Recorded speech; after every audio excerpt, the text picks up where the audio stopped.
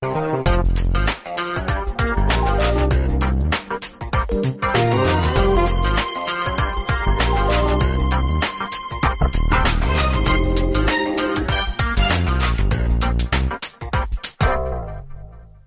and welcome to the show. You're listening to Linda Pinizzotto here at the Hayes FM, and the show is The Condo Expert. You know, I take a look at all of the different interesting things that are going on right now, and wow, we are overloaded. We've got Metrolinx happening. We've got them wondering and scurrying around as to where they're going to get the funding. Municipalities are trying to take a look at different avenues to hit us with more taxes, and we're looking at a tremendous price tag. The issue of casinos just got thrown out in the downtown Toronto core. Transportation gridlock is at the forefront. Now I understand that today there's actually going to be a huge coverage with respect to condominiums and short-term rentals.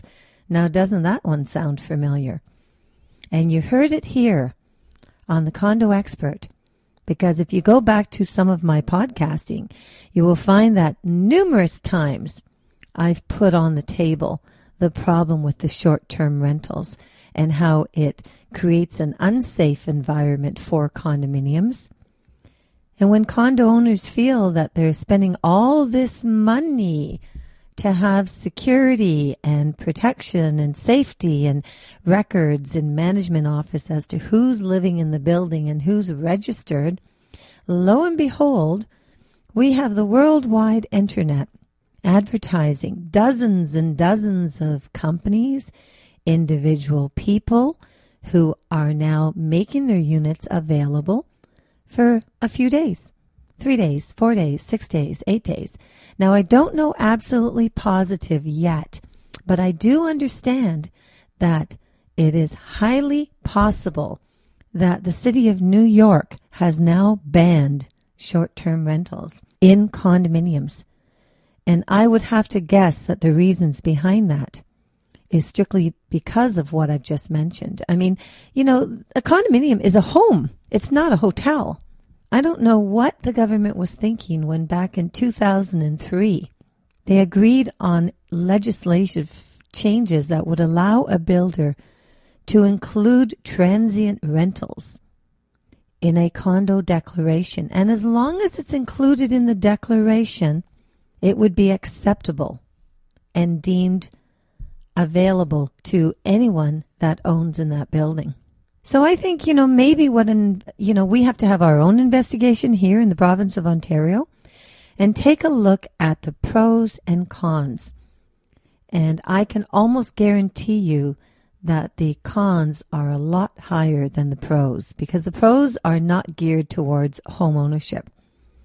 They're geared towards short-term rentals for profit, and they're geared to filling a building. And even if that building has 10% or 20% or 30%, it is not the way that it should be.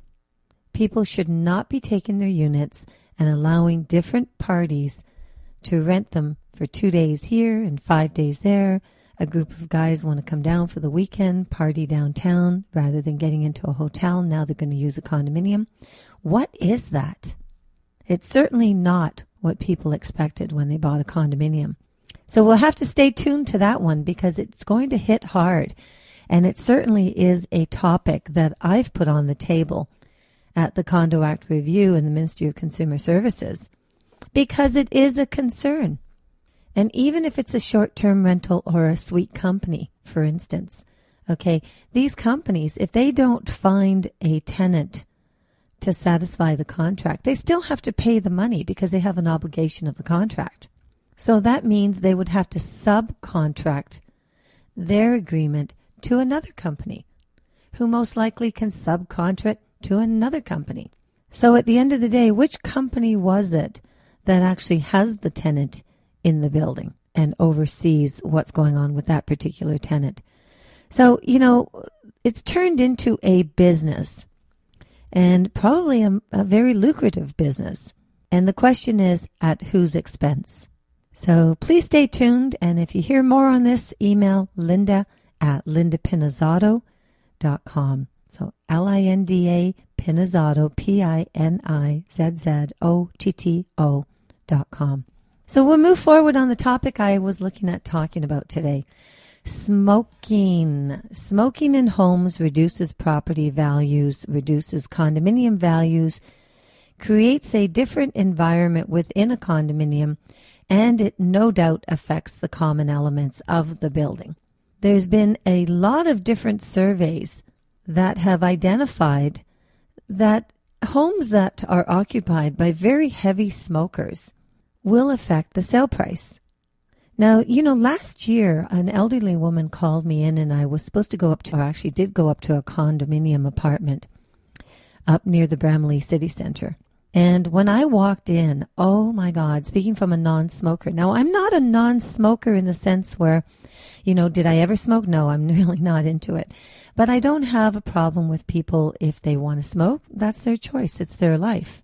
However, having said that, when I walked into this condominium apartment, I was floored. The walls were no longer white. They were like smoke tainted. The stickiness on the carpeting, the residue was awful. I went to take my shoes off and oh my God, I looked down and I thought, okay, that's not happening. I had to put them down immediately. This woman was in her early 80s and she smoked, admittedly, 1.5 to 2 packs a day. And most of the time, she did that in the condo. The doors, the colonial doors, which you see are generally white. Even when you buy them at Home Depot, they're white. Well, these ones were the same. The entire unit would have to be completely disinfected. And, you couldn't even paint on that surface. I mean, you literally would have to go out and get that kind of, there's a certain type of paint that you would buy if you want to cover crayons and, anything with a wax kind of finishing or maybe, some type of primers. You would have to go to that route through the entire unit before you could possibly bring it back to a half-decent state where you could actually live in there. But having said that, the ceiling was a popcorn ceiling, the stipple ceiling. So I don't know how you're going to be able to get that out of there. It almost got to a point where you may have to scrape it all out and maybe respray it. Because I think that if you had to put 1 or 2 or 3 coats of paint cosmetically, it would be an absolute mess. Now, getting away from the paint, of course, the unit was not tidy. It wasn't very clean, and it was a very, very difficult property to sell. You would have to certainly drop the price in order to accommodate the problem, and the problem being the condition. The unfortunate part is, there was a lot of space. It had a lot of space. It had good exposure. It was on a higher floor. But with these kind of negative impacts with respect to the condition and certainly the smoke, it's really unfortunate because the way the real estate market works, and as I've mentioned before, I've been a realtor since 1979, and I've seen it all. I mean, over the years, it was only a few years back where smoking was banned in corporate offices and actually was also banned in nightclubs and restaurants and so on. And obviously, it was deemed medically unsafe with secondhand smoke to be traveling around and affect other people. Because if that wasn't the case, why was it banned? And why do we have non-smoking conditions in the majority of venues and, facilities, amenities and, commercial buildings and so on out there? Plazas, shopping centers, buses, but not condominiums. Now, I get it. If people own their own single family home, they want to go in, they want to smoke until their heart's content. They affect themselves. It's their home. It's detached. Even the semis have a concrete wall between the two, but they don't share venting systems. They don't share fan coils and return air vents. They don't share common elements and hallways and elevators. So why on earth, when the no smoking rules came down, would our government not step forward and recognize that there's a whole other issue out there which relates to condominiums? If you yourself buy a condominium And, not only that, you have to think of health issues. There are people that are seriously allergic to smoke. So what do they do if they live or buy a unit next door to a chain smoker? As I mentioned, the fan coil units are shared through the building. You have an individual one inside your unit, granted, but it's all in the main system. So, getting rid of foul odors through any kind of a multi-residential condo complex is not a cheap situation. It's not inexpensive. It's downright expensive. I had a conversation with a gentleman. He was telling me that in the nightclubs, they actually had to come because they couldn't get the residue out of the flooring. It was that difficult because the amount of smoke that was in the room. And as you realize, most nightclubs, the lighting is dimmed. So if you see it in the evening and, with special effects and lighting, it doesn't look too bad. It actually looks quite entertaining. But honestly, I would say to you, go back in the daytime. And in the daytime, you're going to see the wear and tear effects of dancing and so on. Like, for instance, scratches on the flooring. I've seen like nice hardwood floors and stuff. You'll see scratches. I will guarantee you that during the time that smoking was available in nightclubs, you could go back in the daytime to those clubs and you would see those effects. So is it costly? Absolutely. The Ontario real estate agents, we look at a number of different items, and we try to determine through survey processes of how things could actually damage value in properties. And I know that there was quotes that had suggested up to 30%. I think it really depends on how bad the whole situation is. But there was a survey that was sponsored by Pfeiffer Canada. And beside the obvious damages, which is what we talked about, the staining of carpets and the walls, the smell is one of the key things, and it is ridiculously hard to eliminate. And the biggest problem is it's not self-contained. It can't be self-contained because the complex is not self-contained. I know even in a lease, for instance, if I was to lease a property to someone and all the time I put a comment in the lease stating that the tenant agrees that they are a non-smoker and that they will ensure that there is no smoking by any guests that come in the unit. Now, it's funny because if there's any damage to the unit and they are as a result of a tenant smoking and that clause has been put in the lease, then that tenant is liable. So, when they sign that lease and if they decide that they're not going to adhere to the lease, there could be ramifications as far as costs or a potential claim for eviction. Because again, it's a measure of trying to protect the safe investment of a person's property. But people that smoke, and they have the joy of smoking, they don't look at whether or not they should be protecting their investment. Because as far as they're concerned, it's a lifestyle, and it's a lifestyle that they have chosen.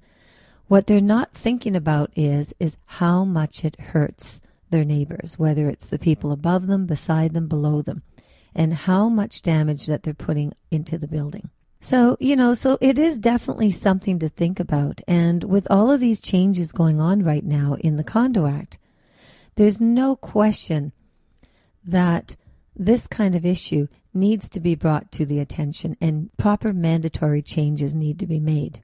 Now, I know that there's a non-smokers' rights association, and generally what they do is they also carry on different types of studies and, and they will determine, say, for instance, an average cost that it may be for someone to actually clean up a very, smoke-infested condominium apartment unit. And I think, too, maybe it's a good idea to take a look at, Canadian Fire Marshal's comments and what the actual percentage, maybe a study needs to be done on how much fire safety is at risk. Because, these condominium insurance policies are getting higher and higher. And the deductibles are getting higher and higher. So maybe this is the right time for the province to come in and undertake some kind of research to get statistics on how many fires are started because of cigarette smoking, particularly in condominium units. Because again, it's not just affecting one unit. So, if we talk about, and then too, I know that there's an issue all the time with regards to pets, and I know that there's restrictions in condominium buildings, and I know that, some people, in particular people that are not pet owners or people that favor pets in their lives, that can be an issue. But, pets are not, as far as looking after pets and maybe where they're doing their business around the facility, around the condominium, it would be decided that there should be an open space area for the pets, and they can mandate different restrictions on the size of the pets. But there hasn't been any health reports out there that have suggested that there's any problems other than the fact that you may not like pets.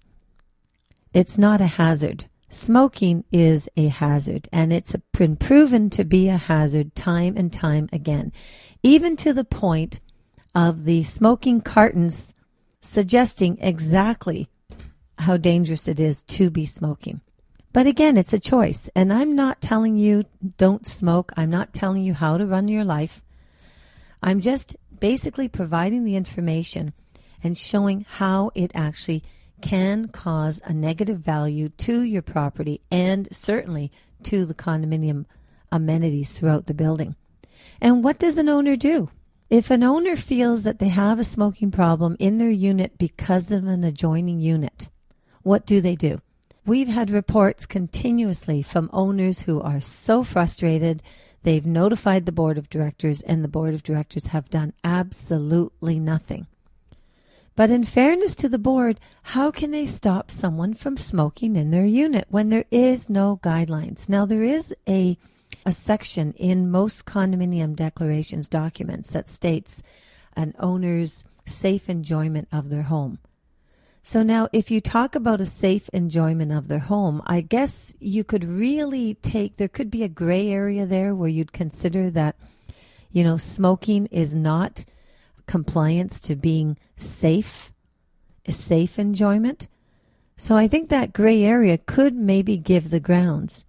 But again, it's going to be a mediation type of dispute resolution. I don't believe that a board of directors at this particular time would have the power to knock on someone's door and or send them a registered letter to inform that owner or the tenant that could be in that unit, even though the tenant has it in their lease that they should not be smoking. It's possible they may be. And then the problem is how does the owner find out? The owner will only find out if they are taking the time to go and investigate the unit. So there is a little bit of a remedy there for tenants, but what remedy is there for owners that are smoking in these units? There's a lot of restoration companies out there, such as, Winmar in particular, Winmar Disaster Restoration. I've worked with them in the past, and they're an excellent company. And, there's so many different environmental solutions that can be offered. I mean, they have all sorts of type of cleaning devices to release the smell, especially, anything that I know that household products such as vinegar, that might help minor problems in and around, or maybe baking soda might be another one. I know a lot of people take baking soda and they put it inside their fridges and so on. But, again, I mean, if a condo corporation was to move forward and hire a company like Winmar, that would cost money. And that generally is not money that should be budgeted for because it's not the normal standard operations of a condominium building. So we're going to talk a little bit more about this situation. So please stay tuned. You're listening to Linda Pinizzato, the condo expert. Linda Pinizzato, whether it's a house, townhome, or condo, when you're ready, she's your negotiator. With 34 years of experience, Linda guarantees that you have the real estate knowledge you need to make the right decisions. Call Linda Pinizzato at Sutton Group Quantum Realty, 416-561-7373, or visit her at lindapinizzato.com. And thank you so much for joining me. You know, today has been just a fascinating time of learning so much of what's going on out there. And that's what the Condo Expert is all about. I'll hit so many different issues. You'll notice them on iTunes and on podcast.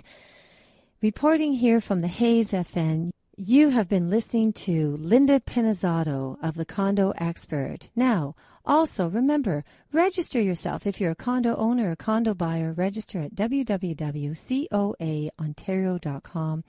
And also, if you've got questions, whether they're real estate related or condominium or property values, this and that, you know, I wouldn't have the information I have had I not had the experience that I've received, and I certainly wouldn't have been able to start the Condo Owners Association without having this kind of a background. So contact me at Linda Pinizzotto, Pinizzotto, at coaontario.com or Linda at lindapinizzotto.com. Until the next time, have a fantastic day, and thank you so much for tuning in. Oh, my computer crashed. Oh no, I've got a virus. No way, no internet connection. Do you need help? Call IT Mayday. 647-977-7113. ITMayday.com.